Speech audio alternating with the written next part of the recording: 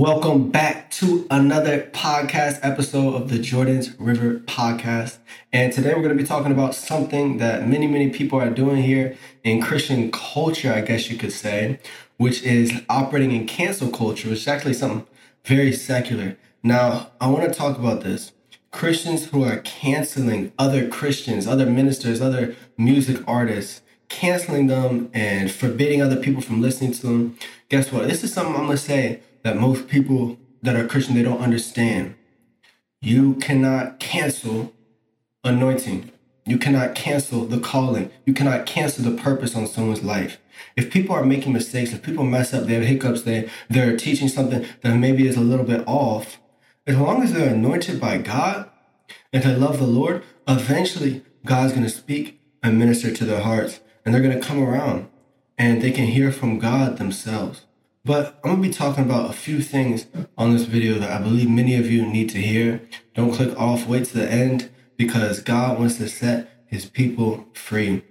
I remember when I first got saved, there were some things that I wasn't sure about. Like I would see certain things happen where someone would pray for someone in the spirit, and then all of a sudden they fall down. Or I'd see something happen where someone would talk about some crazy encounter that they had in heaven or something like that.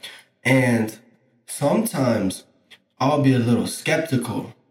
Sometimes I'd be skeptical, especially if someone's selling a book or something. But I would try to never speak against these people. Because the moment you speak against them, it's just like King David and King Saul. David's coming to Saul and he repented just for touching him. It says, touch not my anointed, do my prophets no harm. God is actually so serious about how we treat his people, how we treat our brothers. And the way that we treat them, that's the same measure we're going to be treated back by others.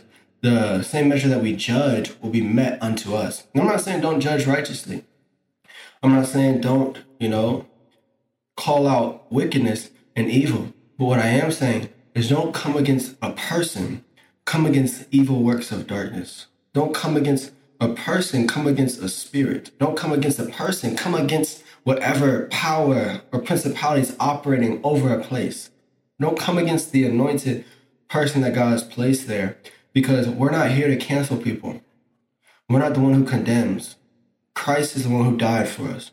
That's what I'm getting to. I want you guys to hear me out.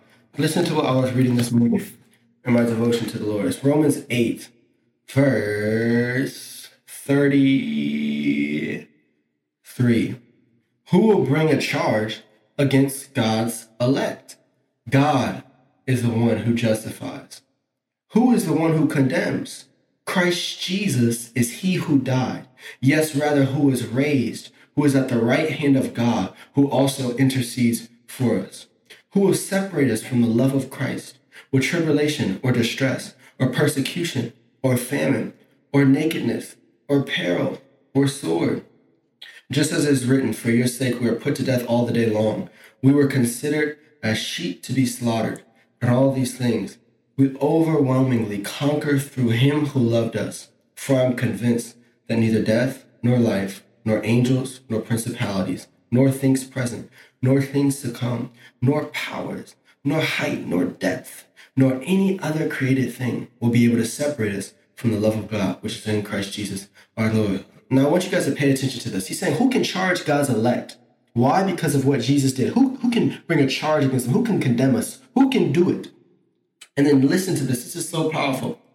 He says, who is the one who condemns? Christ Jesus is he who died.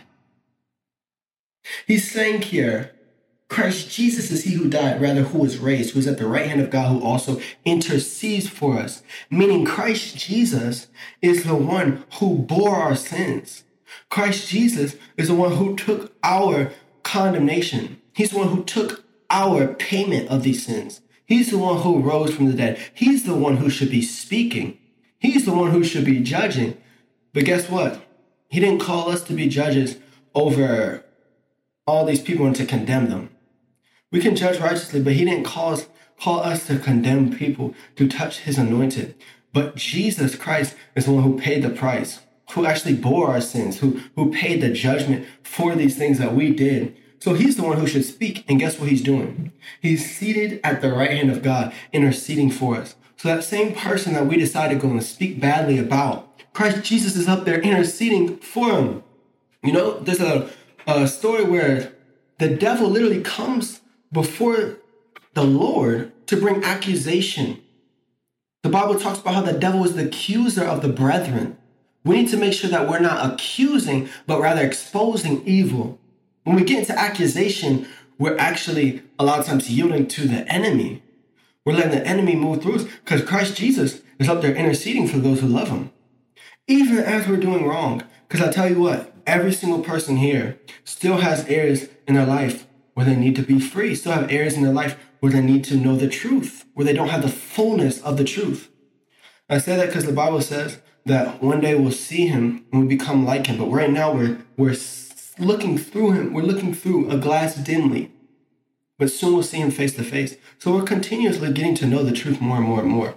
So some people, they might just not have the truth in the area you have. That does not mean you shouldn't work with them. That does not mean you shouldn't love them. That does not mean that you should bash them online and criticize them to your friends. That's gossiping. But what should you do rather? Expose evil. Talk about the evil things that are done. But you don't have to accuse anyone. You don't have to condemn them. Because guess what? With that same measure you meet, watch how it gets met back to you later on. Hallelujah. So I know for my life, for example, thank God that I was under the pastors that I was, because they taught me these things. So I would stop myself and I wouldn't speak against people. But tell me why. I prayed for people who have been condemning others, who have been doing these things, having judgment, or just speaking against God's anointed. And when they repented, they got set free and delivered. Let me tell you something. If you are right now condemning others, talking bad about other people who are Christ anointed, even if they've done wrong, right? If you're talking bad about them and condemning them, you need deliverance. Plain and simple. You need to be set free and you need to repent. And as you repent, I'm telling you, you will feel the peace of God come over you so strong. And we need to break this cancel culture of Christians. That's not who we are. That's of the world. Let's renew our minds. This is foolishness. Let's get back to the word of God, to restoring those who fall in sin. Let's get back to actually praying and interceding for those leaders who we see misled in certain areas, instead of making a bunch of videos or talking to all of our friends in group settings about this minister, this pastor, this Christian artist. Let's pray for them. If you have something to say about them, how about you pray about it? Pray about them first and ask God how he wants you to go about things. One more thing. So many people, and this is huge, so many people don't understand the word of God.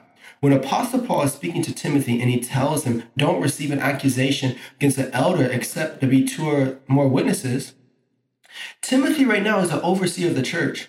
And then it says, if he doesn't receive it, to rebuke him. If he continues to sin, rebuke him in the presence of all. Timothy is an overseer of the church. You are not, most likely. You are not. People are bringing accusations to Timothy about elders for him because he's a leader of that place. You are not a leader, so you actually don't have the role to come openly and just rebuke somebody like that, to rebuke this pastor, to rebuke this person that you probably never talked to a day in your life. Rather, if there's something that has happened to you, something that you notice, bring it to the leaders of that place. But know your role, or else you will distract yourself and the devil will distract you from your purpose. There's people who think their purpose in life is to expose certain ministers. And some people are led astray by that. That's most likely not your purpose. Go fulfill the calling of God in your life and stop focusing so much on other people, and maybe you'll see the glory of God come down. That's where we will find rest. That's where we'll find wickedness being exposed, because people will see the light versus the darkness.